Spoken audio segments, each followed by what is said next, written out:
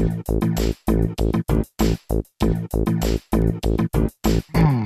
and welcome to Minter Dialogue, episode number 552. My name is Minter Dial, and I'm your host for this podcast. A proud member of the Evergreen Podcast Network. This is a network that has been growing and growing, and I'm really proud to be part of it.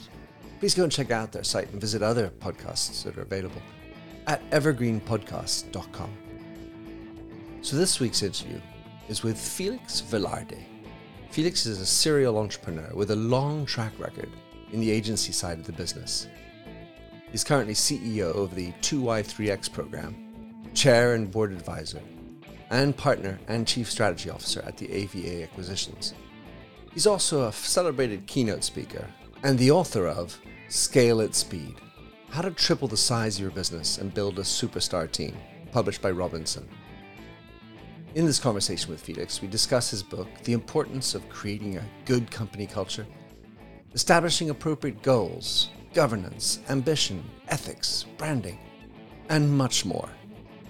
You'll find all the show notes on minterdial.com. And if you have a moment, go over and drop in a little rating and review, and don't forget to subscribe to catch all the future episodes. Now for the show. Mr. Felix Velarde, or should I say Mr. 2Y3X. We've known each other through various means over the years, and we had a wonderful serendipitous exchange with Sally Henderson, our mutual friend, and saw your book, Scale at Speed, How to Triple the Size of Your Business and Build a Superstar Team, about which we'll be talking. However, in your own words, Felix, who are you? Who is Felix Velarde? Good morning. Good afternoon, depending on where you're listening from. Who am I? So I am an accidental entrepreneur. I started my first agency because basically nobody would give me a job, or I couldn't keep a job that anybody would give me. And it happened to coincide with the internet and being involved with various online communities around music, and falling in love with the idea that you could talk to people on the other side of the world instantaneously. It was amazing. And I had this idea that Greenpeace UK might be able to talk to Greenpeace USA for the first time, and that would be brilliant, wouldn't it? And then the web got switched on, and I happened to be hanging around a design studio at the time, and so we started Hyper Interactive, and so I was one of the first, I guess, digital mavericks. I had blue hair, and a chippy attitude. So that's where I came from. And then I had started six agencies, 5 of which were moderately successful, a couple of which were very successful. One became the digital arm of Lowe Worldwide in the late 90s in an extraordinary deal. I think we got a multiple of up to 12, let's say. And then various disasters over the years, and ended up running an agency group. And then kind of tried to retire about 9 years ago. Wrote a book, started the 2Y3X program to help entrepreneurs like me, and consider myself to be a very happy and very lucky man. Lovely. Well, 2Y3X, what is that? So all the way through my career, I came up with funny names for my agencies that had double entendres or ways of being misinterpreted. And one of my more recent agencies was called Underwired for that purpose. But I've always been passionately tried to find great positioning and propositions for my agencies. And then when I was running group, their agencies, and now that I've chaired a bunch of agencies. So I always wanted to find the name that actually does what it says on the tin. And 2Y3X is a program for agencies who are struggling to get past a growth barrier or growth plateau, one of the ceilings, and want to scale so that they can exit. And so 2Y, 2 years, 3X, 3 times the value or 3 times the revenue or 3 times the profit, whatever you want to set as a target. And then it's largely or partly a target-based program. But does what it says on the tin. Fairly Indeed, very, reliably, actually. very nice for that. Let's talk about agencies just a little bit, because of course I have my experience with agencies, and to the extent that you deal with so many of them, and they are also normally helping other clients deal with their branding and such. How Yeah. would you describe the state of agencies, marketing agencies, branding agencies, whichever you want to call them, digital agencies, today? Um, so there's two ways of answering that, two different perspectives.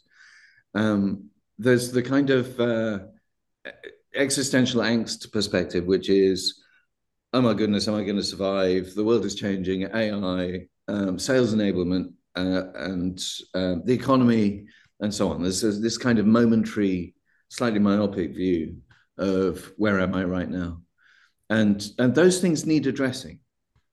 And so we do a lot of work helping people address those kinds of things.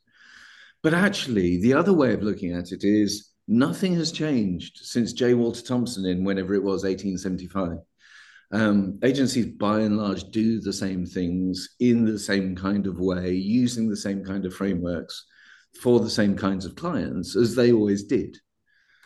And the thing that frustrated me, especially reading lots and lots of good and bad business books in the run up to putting together 2Y3X and then later putting together the book Scale at Speed, was that nobody really teaches you that all of the stuff that is painful in running a business has been done before and addressed before and shouldn't be bloody painful. We get taught, we get forced to read Good to Great, which is a brilliant book, by the way. Jim Collins and all of Pat Lencioni's books are amazing. And we pick one kind of nugget from them, and we pick out sort of, start with why and think about your motivation and stuff. Or we pick out how to delegate well. We pick out acronyms and SMART and all that kind of stuff. And so we get taught one thing at a time. And we very, very rarely get taught as entrepreneurs that there are systems for running businesses that work perfectly well. Thank you very much. And you don't need to reinvent the wheel. So for me, looking at it now from the outside, I see agencies as spending 90% of their time trying to figure out how to do stuff that other people have already figured out.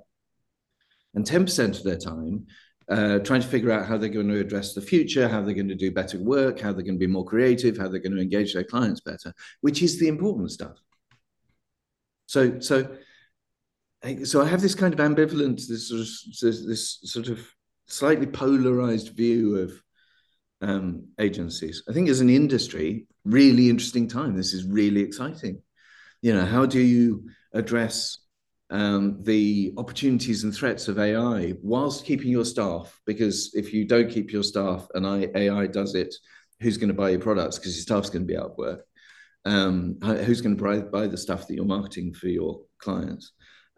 Which is the kind of the Henry Ford problem. And also, how do you address the career advancement problem, which is we've got a bunch of experts at the top and we've got AI doing all of the work at the bottom. Who is going to be the apprentice? Who is going to be the trainee? And how do you accelerate them onto a path where they can become experts and leaders and so on? So those two problems they're the knotty ones, they're the interesting ones, and they're the ones that I think agency owners and founders should be spending the vast majority of their time addressing for their own businesses, rather than trying to figure out how to do the stuff that we already know how to do. And you can find in your book and my book and a few others about how to grow and manage and build successful agencies and agency groups and do your fantastic exit or change the world, whichever of those two you want to pick. I want to go back to something. It's good. I wanted to go back to something you said, Felix, a little earlier, which is you have these two ideas, split personalities, quote unquote, about how the agency business is, and specifically in the second one, you said that there's lots of things that haven't changed. I have to push back on that to say that it feels like the agency business has been completely upended in terms of the way things are done and the demands of clients and the opportunities for competitors. I have a friend in Paris who started an agency of sorts called ICA, EYEKA, and the idea was to crowdsource, or at least to use the world's supply of designers to answer your brand question, as opposed to having to go down to Publicis or Gray or whatever and see them in their office, huge expense, 15 people per meeting, give you the riot act as to, how to do a brand, and then we know everything. And then the way to do marketing is so much more complicated today, in that now there's so many more channels to communicate with. Anyway, so basically what I'm saying is I don't see how it's easy to say that the agency business, it hasn't changed over these dynamic years. Well, I think, as I say, it's about which angle you look at. So, and by the way, the crowdsourcing of ideas is not new. I mean, Alistair Duncan's been doing it for 25 years, very successfully. And he ran Zentropy back in the day, if you remember. So these things aren't particularly novel. I think that the proliferation of channels is quite new. But I remember, again, 30 or 40 years ago, going into Zenith and being astounded at the sheer vast number of magazines that they had to place stuff in. And they had to do the typesetting and the litho and all the rest of it. That was just complicated in a very different way. We don't have to do typesetting anymore, right? The Phil Joneses of this world, who grew up through typography and so on, look back at those days of the smells of being in a print shop. There was just a different kind of complication. Now it's just that we've got, umpteen different social media channels, but we don't have to deal with any of that legacy stuff anymore. It's just we've shifted the complication into a different dimension. The thing that hasn't changed is, by and large, agencies have a CEO who's the arm-waving ego type. They have an operations person who's the quiet in the background, makes things tick type. You might call traffic, but you might call the COO. You might even call it an office manager, the role. They'll have a creative director who's brilliant. And then you'll have a head of client services. And underneath the head of client services, there'll be a series of layers. So you have an account director who has 3 accounts. The head of client services supervises all the account directors. You have a group account director who looks after 8 accounts. You'll have an account exec right at the bottom who one day will become the client service. And it's a standard pyramid model that limits the damage that juniors can do as they rise up the ranks. And it's a very good way of teaching people how to do stuff. It's not very empowering. And of course, it is just based on the way the armies were run in the 1800s. So none of that's changed. The strategy director is out on a limb. They don't have staff because they're the brains, but that's what staff is in strategic army terms, right? There's the same old, boring command and control, top-down, toxic, largely male culture persists to this day. And if you're going to get me on my hobby horse, needs to be disrupted somehow. Well, that makes total sense. I was thinking that it hadn't changed because, well, that's what was needed. What I understand now is it hasn't changed, and good God, it's about time to change. All right, I get that. We'll talk some more about that surely, but let's start talking about your book a little bit, which is Scale at Speed, which of course is on your screen for those who are watching. How to triple the size of your business and build a superstar team. Let's start with, what was your motivation for writing this? And why didn't you want to keep it all secret? The motivation for writing it was slightly a surprise and slightly serendipity. So I had been running the program for a couple of years, I think 3 or 4 years. So when was this? It was 2017, for a couple of years. And I was really passionate about it. I still am. Because it's about empowering future generations' talent and giving them the means and the motivation to design the future. And so I was doing some podcasts, as you do. And Lucy Mann at Small Spark Theory had just started a podcast, and I'd met her at some dinner somewhere, and she seemed to be really, really down to earth and lovely. And she said, "Would you be a guest? Because this sounds quite interesting." And so I went on her podcast, and we did this great recording, and it was a one take recording, which was brilliant. There was no interruptions. There's no Felix sneezing in the background. Um, and uh, and at the end of it, she said, "You know what? You should write a book about this." And I thought nothing of it. And then about a week later, I got an email from somebody called Kate Barker, and Kate said, "I listened to your podcast. You should write a book. I'm a literary agent now, but 10 years ago, you taught me at the Institute of Direct Marketing, and yours was the only course that I remembered. And I think you should write a book." Anyway, so I started writing this book, and as you quite rightly questioned, I tried to figure out why I was doing this as I started assembling old articles and trying to get some kind of, the writing process for me being completely, I was going to say novel, but I was new to it. I didn't know what I was doing. I downloaded all of the right apps and read a couple of books on how to write a book. And of course, as a consultant, I'd read or speed read about 500 business books. And I kind of realized that 99% of them are one idea and 75% hot air padding to get you to the magical 50,000 words, because at 50,000 words, I was told by a friend, Tony Llewellyn, who's written dozens of books on coaching. He said, at 50,000 words, they can fit your name on the spine. And I thought, oh, that's good piece. So I knew I had to get to a certain count, but I also knew that I didn't want a book that was all hot air. And that actually the reason I started the program partly was because I wanted to be a chair of an agency or two. And I was at that point chairing, I think, 5 really great agencies, brilliant agencies. And they were going through the program and they were doing really, really well as a result of it. So I had a lot of knowledge and experience from that. But I'd also spent, as I said right at the beginning, 20 years screwing up managing agencies and getting it all wrong and making all the mistakes, sometimes 5 or 6 times. So I felt that I had quite a lot of knowledge, but I also remembered my days of, the frustration of getting to 2 million in revenue and not being able to break through it and bouncing off this ceiling over and over and over again, and it being soul destroying.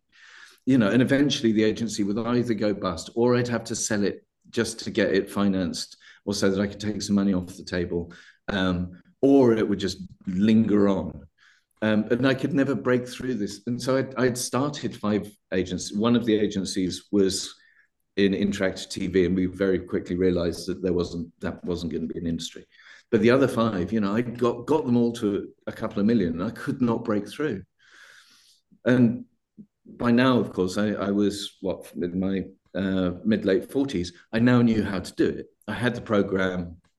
I'd watched a dozen agencies in the group that I'd put together go through it. I'd been doing it with the agencies I was chairing. The program was doing it for agencies. So I knew what it was like the other side and what transformation you had to do to go from 2 million to 3 million, then 3 million to 5 million, and so on. Knew how to do it by then. And so I thought, you know what, I'll just write a book about it, because the worst case, a bunch of people like me who wouldn't listen to advice from outsiders because of our, because we were big-headed and we thought that we knew it all. And at least the book's there and they could read it and maybe they can break through and they don't have to go through the pain of trial and error on stuff where there's prior art. And in the best case, somebody might read the book and say, well, it's a bit complicated. Let's get Felix in to come and do it. And so there was this kind of, this I think my entire life is filled with kind of altruistic on the one hand, kind of trying to make some money on the other hand, and wouldn't it be great if we could merge the two things? And so that's where the book is. Well, I love the preliminary way you got into it through a podcast. Someone calls you, publisher, both of whom knew you and therefore sort of sent you the God's winds to make the book happen. Well, actually, I mean, Kate was brilliant because she waited for almost 3 years while I wrote the book. And she gave me so much great advice. And I got some brilliant advice from people like Jim Stern, the Data Analytics Association, and Michael Nutley, who was the editor of New Media Age and CMO.com and stuff. They'd all helped me get this thing into shape. And then Kate was just brilliant because she really, really was critical. And my partner, Ina, was just like sort of kept rereading it, which was brilliant, and pointing out all the stupid mistakes and the repetitions and all the things that you get wrong. And then finally, I delivered this manuscript to Kate, and she went out, and 7 days later, Hachette bought it. So Kate is entirely 100% responsible for getting the book written in the first place, seeing it all the way through, and then getting it sold to the biggest publishing house. So it was very pleasing, to be honest. Yeah, I can certainly understand that. So it struck me about the book, though, it doesn't feel like it was entirely oriented to people in agencies. It's more applicable to a wider group. How do you read that? I think that's fair. Again, it was a choice. I started off thinking, who am I to talk about other businesses when my entire career is about agencies? Agency founder, CEO, head of strategy, group CEO, agency chair, and I'd only had a couple of other businesses. I'd chaired a virtual reality software company and stuff. So, on the one hand, I was kind of thinking, well, am I really qualified? And on the other, I just thought, you know what, this all of these principles, everything that I'm talking about applies to anybody who runs a business that doesn't have a warehouse. So I kind of fairly deliberately made it slightly more generally applicable. All right, so I do want to talk about why scale and why speed. At the end of the day, you talk about being stuck at 2 million, and let's just say you have 10% profits. That seems like a pretty good life. And is there a need to go further? I mean, of course, you may not have had the profitability, but the idea of always having to grow, always having to scale, and do that quickly, is that what it's about?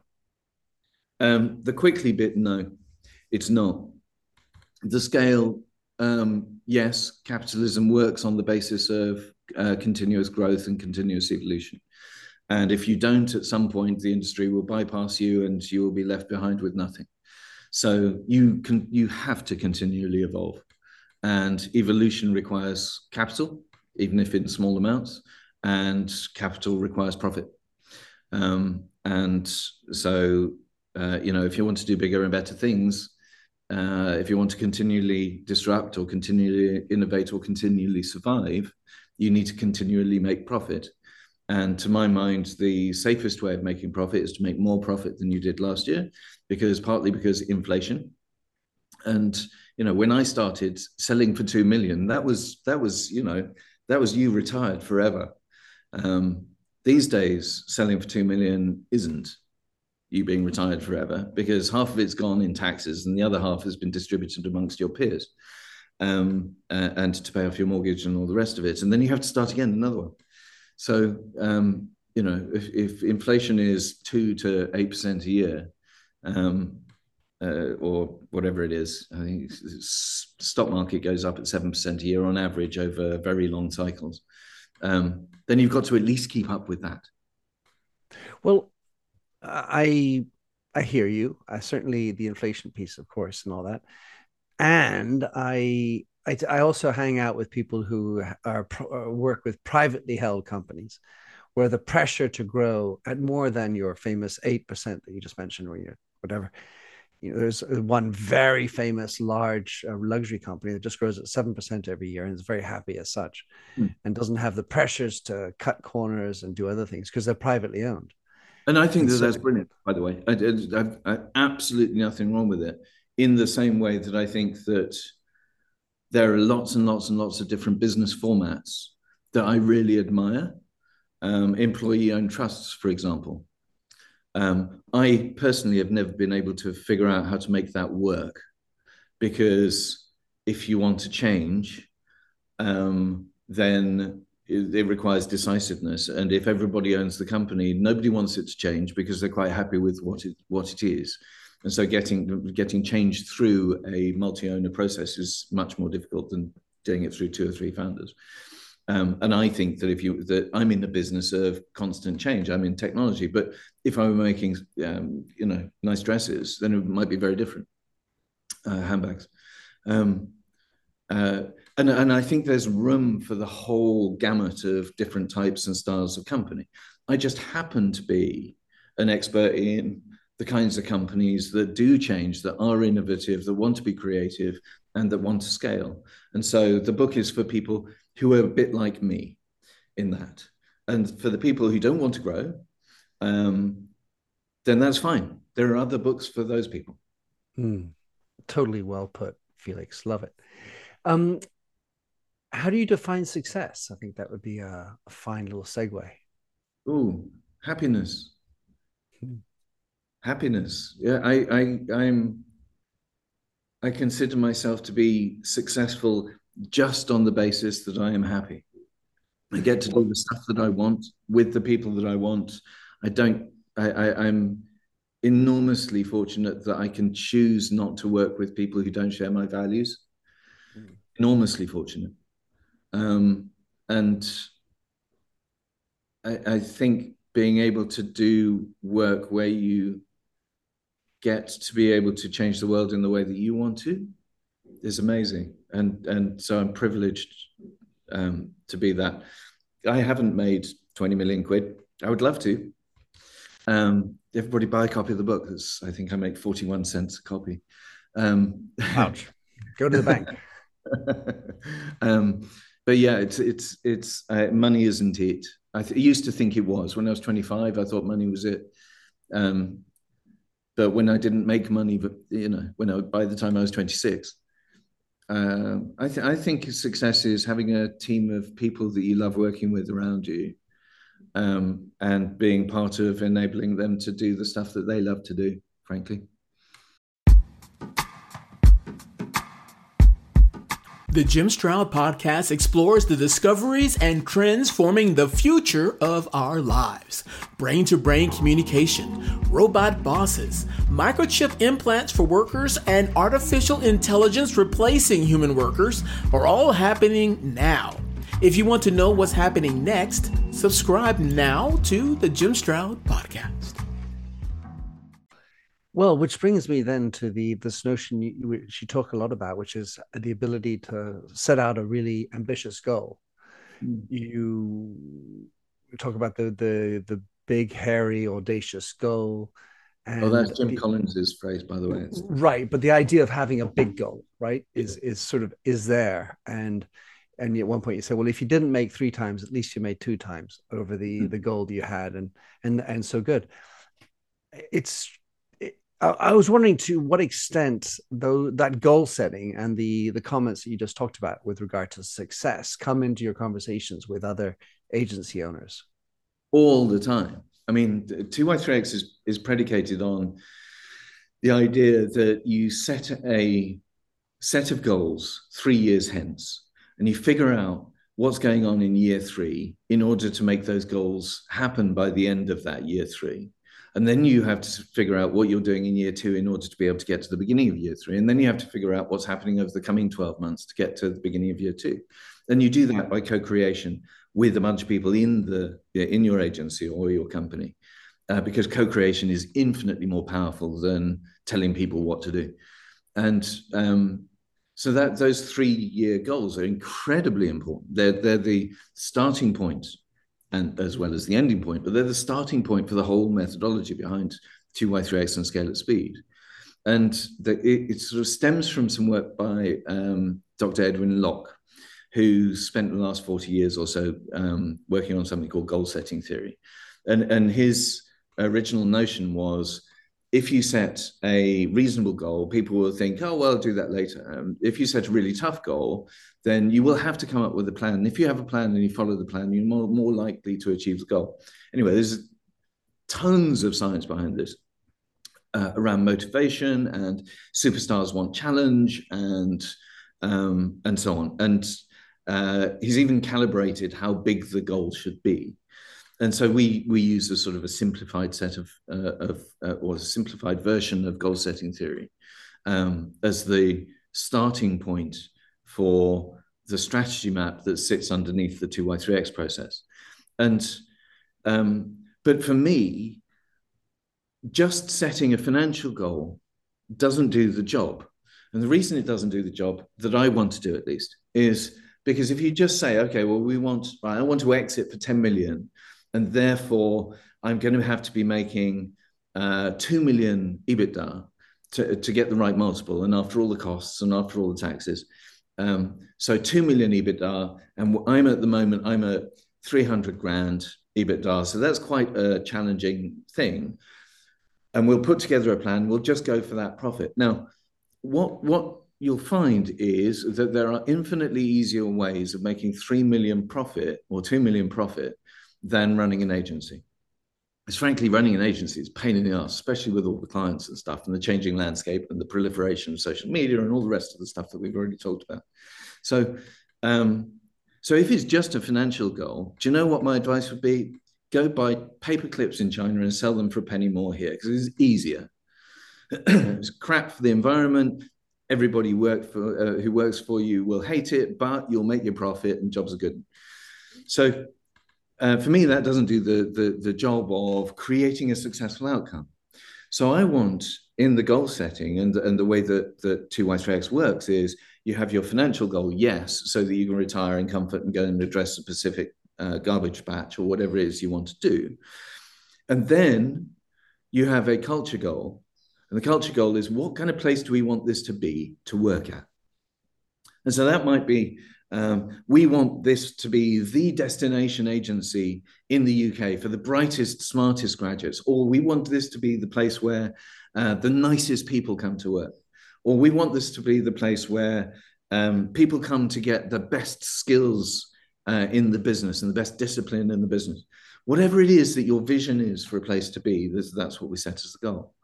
And then finally, we want what kind of products do we want to sell? Because it's perfectly legitimate to sell cheap crap to people who need cheap crap, right? That's fine.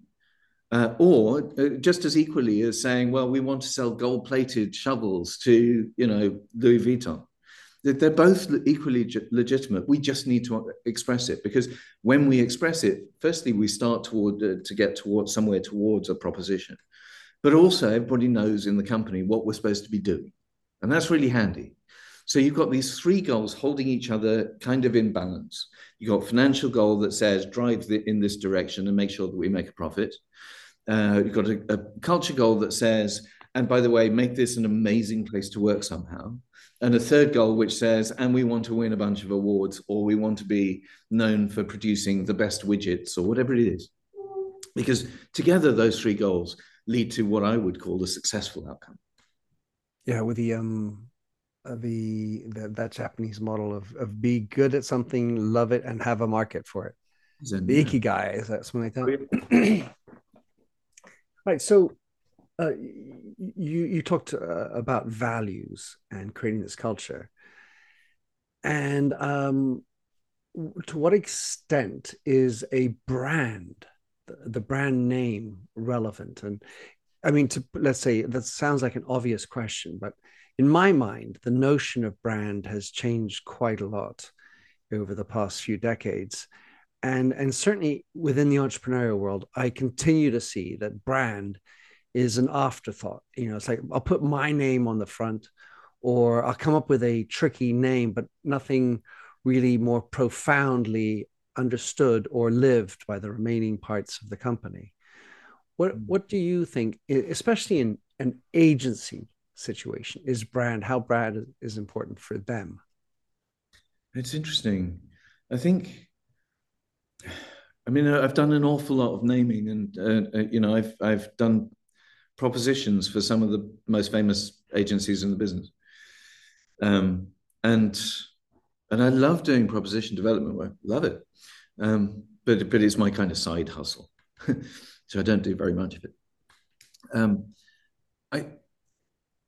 I used to think. I remember when I was first getting into marketing in my 20s and really, really getting stuck into brand, because I think my first few clients were people like Hewlett Packard and Mars Confectionery, Snickers, and big brands and trying to understand how they ticked, and looking at things like brand onions and McCann, all of this stuff, and doing my time learning about brands.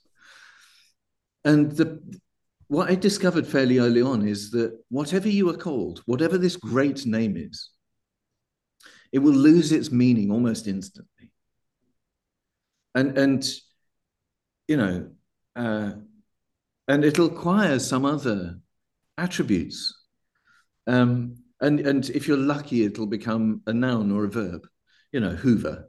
But if you're White Collins Rutherford Scott, it became WCRS. Who cares? I mean, it's meaningless, all right? WPP, the most successful agency group in the history of agency land, stands for Wire and Plastic Products, because that was the vehicle that Martin Sorrell bought and reversed into when he wanted to list, right? They're meaningless.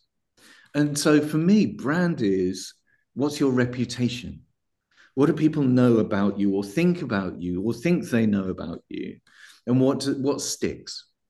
And so for me, I think, in my very early days in agency land, I just wanted to piss everybody off. I had blue hair. I thought advertising people were in an industry that needed to be destroyed because the internet and people power and all that kind of stuff. And so I was fairly obnoxious and went around making quite a few enemies who are thankfully now friends. But fairly quickly realized that actually you're probably going to be around for a while. And if you want to be around for a while, then you need to you need to be consistent and probably not be quite so obnoxious as I was at the time. And I'm very proud of the reputation that I have. I haven't deliberately gone out to make it, because I don't think you can as an individual. You become known for being a certain type of person, and it's. Somebody said to me once brilliantly that politics isn't very complicated. It's just what other people say about you when you're not listening. And I thought that was really cool. And it's the same with brand and reputation. It's not about the stuff you put into it, other than your actions. And so quite rightly, Exxon and Shell and all the rest of it have got terrible brands. They've got amazing brand recognition, but appalling reputations because of the actions that they undertake, the corruption and all of that kind of stuff. And nobody gets that oil license from Venezuela without being fundamentally and deeply corrupt. And on the other hand, you have great brands that have a reputation for doing nice things and being nice. Patagonia is a great one. And I've just discovered that Patagonia's got one of their flagship stores is next to Harvard University, which I think is brilliant brand association, because obviously everybody at Harvard now goes and shops, and so so it's that kind of clever brand marketing works.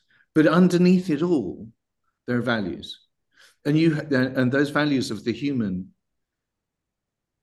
come through somehow.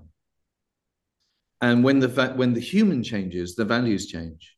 I remember when the Body Shop, was run on values by Anita Roddick, and when they got bought, and then later when she, the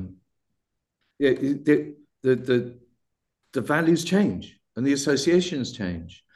It's like Ben and Jerry's. The second that they sold out, they became the sellout hippies, and everything changes. Well, I thought personally, I mean, of course, I worked at L'Oreal at the time of the acquisition, so I knew a little bit about that. But Ben and Jerry's, I thought they were brilliant because they had the balls to tell Unilever that ad perpetuum they had to have certain things kept ad perpetuum, which someone had to sign off on before you made the acquisition. So I thought they were still a little bit ballsier than the majority of people selling out. But like everyone, we all have sold out at some point. And all we can do about that is try and live up to your values and try and do as much good as you can. If that's one of your values. Well, so the issue with brand and agencies is that you have this reputation story, but I suppose it's hard to have your own brand I mean, in that you are working for a Unilever, Procter, a L'Oreal, a Ford Motor Company, and so on, and these are the brands you're working on as you're an accounting executive or something. Your brand within that would, if there's a real brand with real values, like you say you do, Felix, would suggest that most branding agencies would only work with certain companies according to who they are. Whereas in my experience, Felix, maybe part of the second bracket of agencies that we talked about earlier that haven't changed, they're like, I'll take whatever business comes in the door. Yeah, and there will always be people who don't consider to be anything but money to be the marker of or the driver of what they do. And without wishing you to get into politics, there are always people who are going to vote for the other side. And I'm in the Americas right now and watching people having arguments about voting for the other side. And well, so, the Mexican presidency, you mean? Well, all of it, and further up north. Well, that'll be later on. But the Mexican one, where you are currently, is exactly on target. Two women for once. In one sense, brother. Yeah. But in one sense, fair. In one sense, I don't. I am values motivated. I associate with people who are values motivated. When I sold my agency to Lowe in the 1990s, one of the first gifts that they tried to give us was Nestle as a client, and we said no, which probably lost me a couple of million quid. And it pissed an awful lot of people off because they were trying to be nice, but they didn't share my values. And it was my first lesson in do deals with people who share your values. And they were trying to be nice, and it was an incredibly generous gift from their point of view. And from our point of view, as a bunch of upstarts in a studio in Brixton, Nestle was beyond the pale, and we weren't going to touch it with a barge pole. And so the agencies that come into 2Y3X, by and large, share our values, or at least closely proximate to them. And those that don't probably are going to not select this system anyway, because it's a progressive system that addresses all the discount factors and creates succession teams and so on, but works by giving real decision-making ability and capability to the next generation of future talent. And one of the consequences is it liberates you so you can sell and leave. And that will increase your value, which is great. So there's all sorts of great things in it, but it does require a certain kind of the ability to say, do you know what? It's time for my ego to shut the hell up and pack itself away. And it's time for me to let other people advise us and my team take responsibility for taking on the project of growth. Because if the team takes responsibility for it, then they're going to be highly motivated. They're going to be being trained by these external coaches from 2Y3X. And I'm going to be able to sit back and relax and start thinking about whether I want to open in New York, or whether I want to do a charitable project, or whether I want to end up doing an EOT in my agency, or become a B Corp or whatever. And those things are liberating. But if you are the kind of command and control micromanaging martinet, you ain't going to go for that kind of program anyway. So EOT is employee ownership trust. Yeah. Two things I really enjoyed about what you said, at least I wanted to pick up on one specifically in the book, which is this idea of values and the work you show how to sort of get down to the core values. And one thing I really applaud is focusing on just 3 values. It's that need to choose, which is a little bit of hard work, and then define what you actually mean by it. And the second thing you just said, which is, look at the values and have some overlap as opposed to have a perfect overlap. And I think that's true also with the way you should recruit individuals in your company. What are your values? And when you have that conversation at the recruitment level, what are your values? Well, mine are A, B, and C. Well, I have B, C, and D. All right, well, we have B and C together. The idea of trying to find complete overlap is Pollyannish and doesn't allow for that diversity of thought. Yeah. But I think the other point about reducing it, if you like, distilling it, or yeah, down, is that by the time you get to 3, possibly 4 core values that are shared by the core team and the agency, actually some of those values are quite broad. Integrity is a very broad value, right? That you could articulate creativity or owning it. They're very broad.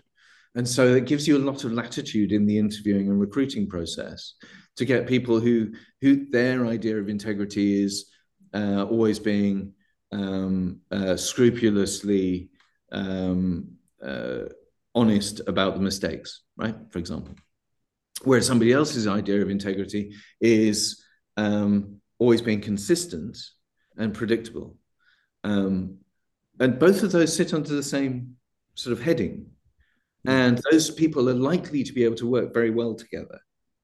Yeah, I think that they're not is a point values. Yeah, it's a fair approach. I would call it the very pragmatic approach, because when I went through this type of exercise at scale, what I thought was really important was to be able to define what we mean by a value.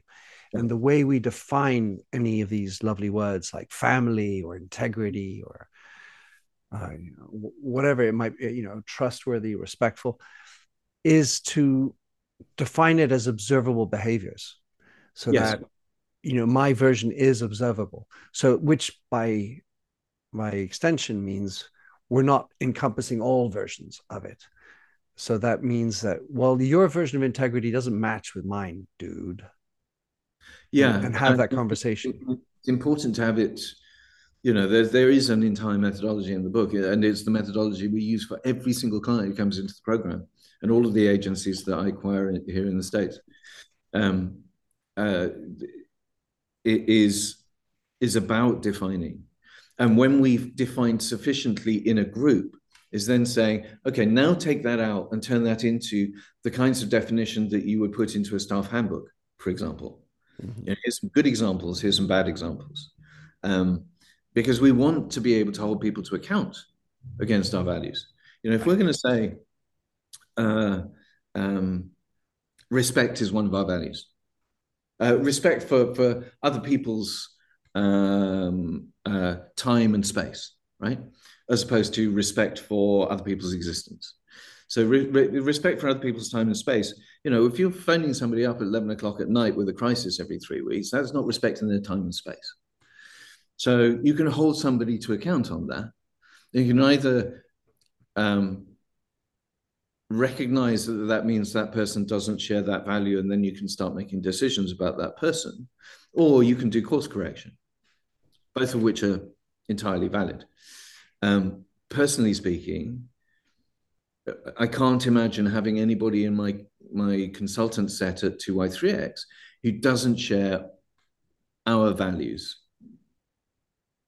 And so far, I'm just trying to think back, we've never had anybody working at 2Y3X that hasn't exactly shared our values. Different methodologies, different ways of thinking, different backgrounds, different colors, genders, races, orientations, the works. And we are a very diverse company when you compare us to most consulting firms. And that means, for me, is really interesting, because I've got, our MD for the last couple of years, Mo, is brilliant. She was head of consulting at Adobe. She lives in Zambia. And she ran 2Y3X brilliantly from Zambia for her stint of two years. She's gone now back to being a consultant at 2Y3X. Completely different mindset to mine, completely different way of looking at the world, completely different way of engaging the world, and brilliant managing director. And she goes about making decisions in an utterly alien way to me. But her job as managing director, she had total power to do whatever way she wants, because I know that she shares my values and I share her values. And so we can trust each other to come up with a solution completely differently, but that will be on value, if nothing else. It's funny, you do say, I think you say value-based selling. I think of it as values-based selling, because value value-based selling seems to be more about the buck. Oh, that's entirely value-based selling is just a methodology. It's the Bowdlerization of spin selling, if you like. It's just how do you do consultative selling? Figure out what value you're giving, and that's very different to. Of course, I was just riffing on that. But now that you've just talked about Mo and you had your experience of being the chair of several agencies and going forward, the topic of governance is rarely addressed, and it's not clear for me in general how to set down governance. You have the privately held, you have those with PE backed, VC backed, or publicly traded, and then you have this this issue with ethics, and very rarely are those, for having been on a few boards, is the topic of ethics addressed on the board. So just give us a little riff in the little time we have left to talk about what you think are best practices in terms of setting up governance for an agency or a smaller company, knowing that obviously the smaller companies don't usually have 15 people boards that are fully paid and meeting every month. What sort of advice would you provide for people wanting to set up the right governance? Interesting. And in fact, we've gone through that process at 2Y3X as well. And we've looked at it long and hard. So I have an M&A company in Austin, Texas, and we've bought 5 agencies. So we look at that. I find it really interesting because sometimes I've been in situations where I've been the one saying, we need to think about ethics, or this event, it's all white men. And I've been battling against other people where that does not compute, where it's just not a factor for them. Going back to your point earlier about companies that will take on, Philip Morris Tobacco, because they don't have a set of guidelines. I work with companies that have sets of guidelines. I do work. One of the first quarterly tasks in the program is figure out what everybody's core values are and turn that into staff handbook and mantra and proposition. Because I think it's incredibly important that we know who we are and how we want to behave, so that we can teach the people in our companies that is the way that it is. And if you're on the wrong bus, you will be happier somewhere else, and less disruptive and so on. If you go somewhere where you share their values, it'll be brilliant. That you can be an A player over there. For us, I want to only recruit people who share our values. And so it's a very explicit part of the intake process or the recruitment process of whatever level it is. And we've just got a new COO who's amazing. And we haven't announced yet. So talk about it. Watch this space. Watch this space. Yeah, by the time this comes out, you'll know. But I think that you do need to bake it into things like the staff handbook. I think that you do need to state that you will be judged based on your behaviors. And I think that you need to be absolutely clear about calling people out when they do transgress and figuring out what to do about it, whether it's course correct or move them on somewhere else. And I think that that's especially true at board level. You have to recruit your advisors, your non-execs, your chair, the consultants that come in, the programs that you join, also need to go through that same filter. And as a small company, it's very easy to do that, provided that the founder has an external advisor who is prepared to hold their feet to it's a bad phrase, to the flame. To hold them to account. And I think that, I went for many years, beginning of my career, without any external advisors at all. I thought I knew it all. And how wrong I was. So, one of the things that I'd say is find a non-exec who shares your values and make sure that they call you out when you deviate. I think it's really, really important. In terms of governance, I think, we're dealing with small enough companies. Our clients are 1 million to 10 million in revenue, that actually you're talking about very small boards, and you're not talking about particular governance. It's a miracle if they're doing board minutes at all, let alone having external people saying, here's your remuneration, CEO. I have yet to see that happening in agencies, no matter how good an idea it is. So I think doing it organically by intent is probably the only way that I've seen it working. Well, I certainly, in being pragmatic, I started a travel agency in my life, and we did not have any governance models or any ethics at the time. That was back in 1991. So it's not about being Pollyannish or overly idealistic about it, but I do think it bears being talked about in the context of scaling at speed, because if your objective is to scale at speed, and how do you face the example of Nestle, which, by the way, owned 26% of L'Oreal? It has a bearing on the output. So, well, if we get that, we'll take our target. But at a hit for our reputation, possibly, or our ability to look in the mirror. And then the other thing, just to add into it, is artificial intelligence. And even if you're small, today AI will be used. And so the question is, how do you apply any governance or ethical framework on a generally what is a black box? Yeah, and it's fascinating. And so I was having a conversation the other day so we have 2i3x works in quarterly modules.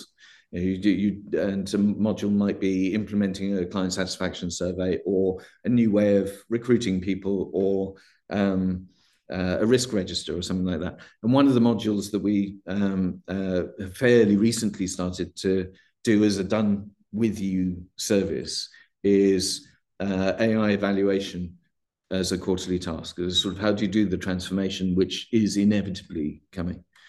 And I think that there's a whole raft of stuff on ethics in AI at a kind of macro level.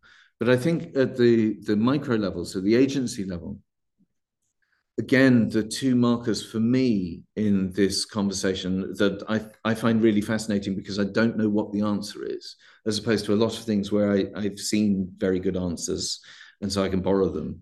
This, I don't know what the answer is, but there are a couple of guiding principles. One is, as I think I mentioned before, the Henry Ford, who was a toxic human, but actually, invented quite a lot of interesting things.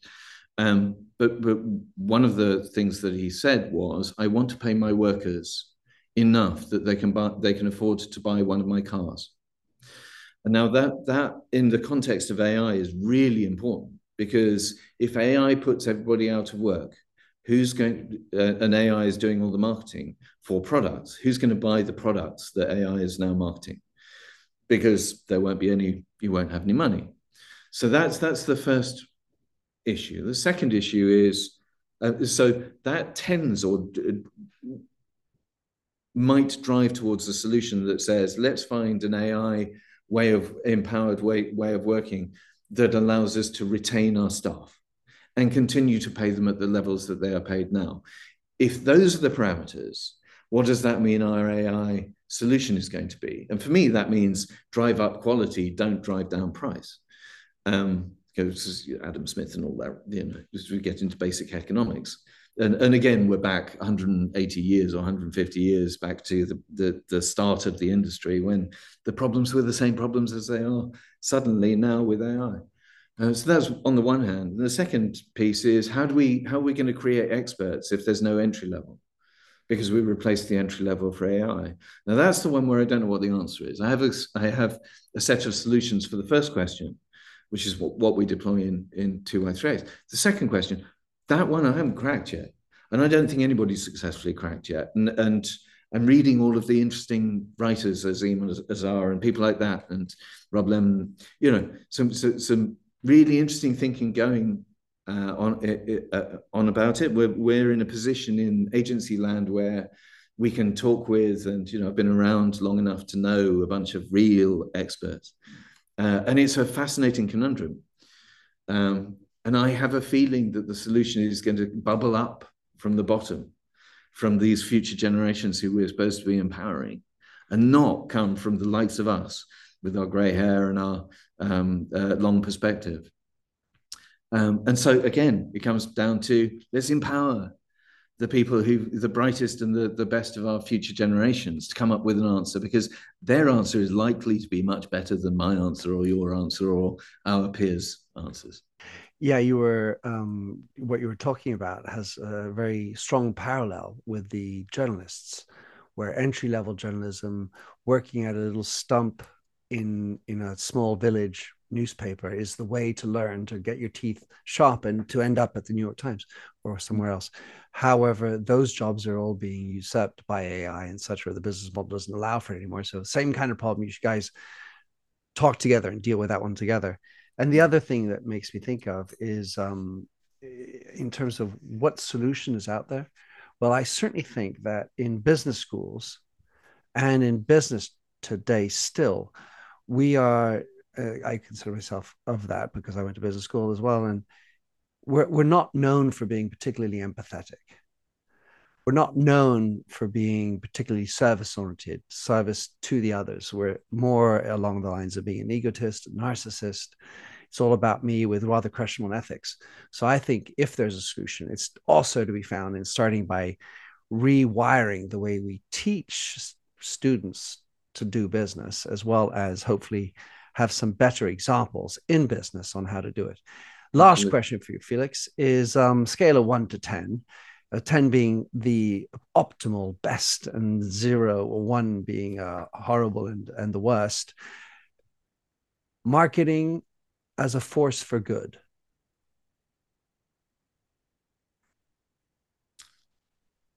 My instinct is to say marketing is neutral on that, because it's a reflection of the market by definition. And the market is driven some by people who are values driven, and some people who are values driven in a different political or progression direction, and people who have no values at all. It's a broad spectrum. Humanity is a broad spectrum, whether we like it or not. And marketing is just a reflection of that. There are people like Lazar Jamic and Paul Kitkat who are teaching ethics in marketing and who are writing books about it and who are trying to remind our industry that we do have enormous influence on brands as well as the public. And I think that those people are to be applauded, and there should be more. I think people like me who write books about how to do things in a progressive, future-facing way have their role to play, and those are really important too. And I've been a lecturer and teacher at Holt Business School, for example, for MBA students for years, and I think it's very important that you teach people that there is a values-based way of running businesses. But overall, we are a necessary voice. Are we going to win? No. Is the other side going to win? Not if we're still around. And so there's responsibility in that. On these fine words, Felix, how can anybody get in touch with you, track you down, buy your book? What's the best way? Buy the book in all formats at Amazon and Waterstones and all the other bookstores. The second edition is just about to come out, I think April 2024 in the US. It's already out in the UK and Europe and India and other places. I think it's coming out in Chinese in September. Oh, bravo. Which is going to be interesting because obviously I won't know where the typos are. So please do buy the book. Hopefully it's interesting. 2y3x.com is where you can find out all about the program. You can do self-assessment tests and you can figure out what the cost is and all of that, and what your quickest wins are at 2y3x.com. If you want to get in touch with me, either hit me up on LinkedIn, linkedin.com/in/agency chair, or Felix at 2y3x.com will get me. Lovely. Felix, muchas gracias. Thank you, sir. Have a lovely day. Stay in touch. Thank you, Minter. Lovely to see you. So a really heartfelt thanks for listening to this episode of the Minter Dialogue podcast. If you like the show, please remember to subscribe on your favorite podcast service. As ever, ratings and reviews are the real currency of podcasts. And if you're really inspired, I'm accepting donations on patreon.com/MinterDial. You'll find the show notes with over 2,100 blog posts on minterdial.com on topics ranging from leadership to branding, tech, and marketing tips. Check out my documentary film and books, including the last one, the second edition of Artificial Empathy, Putting Heart into Business and Artificial Intelligence, that came out in April 2023. And to finish, here's a song I wrote with Stephanie Singer, A Convinced Man.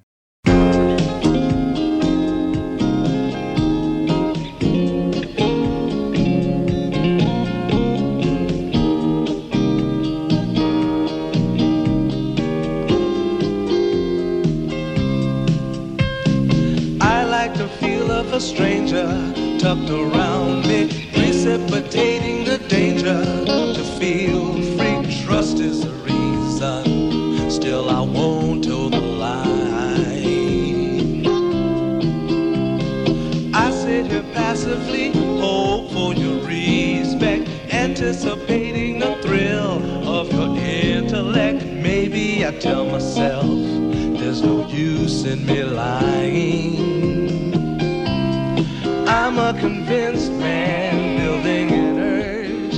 I'm a convinced man, to live and die submerged. A convinced man, in the arms of a woman. I'm a convinced man, challenge my fate. I'm a convinced man, competition's innate. A convinced man, in the arms of a woman. Despise revenges and struggle with deceit. Live for the challenge so life's not incomplete. What's wrong with challenge? I know soon we all die. I like the feel of a stranger tucked around me, precipitating the danger. To feel free, trust in my reason, and let me show you why. I'm a convinced man, practicing my lines. I'm a convinced man, here in these confines. A convinced man, in the arms of a woman. I'm a convinced man, admit to the test. I'm a convinced man, I'm ready for an arrest. I'm a convinced man, in the arms of a woman.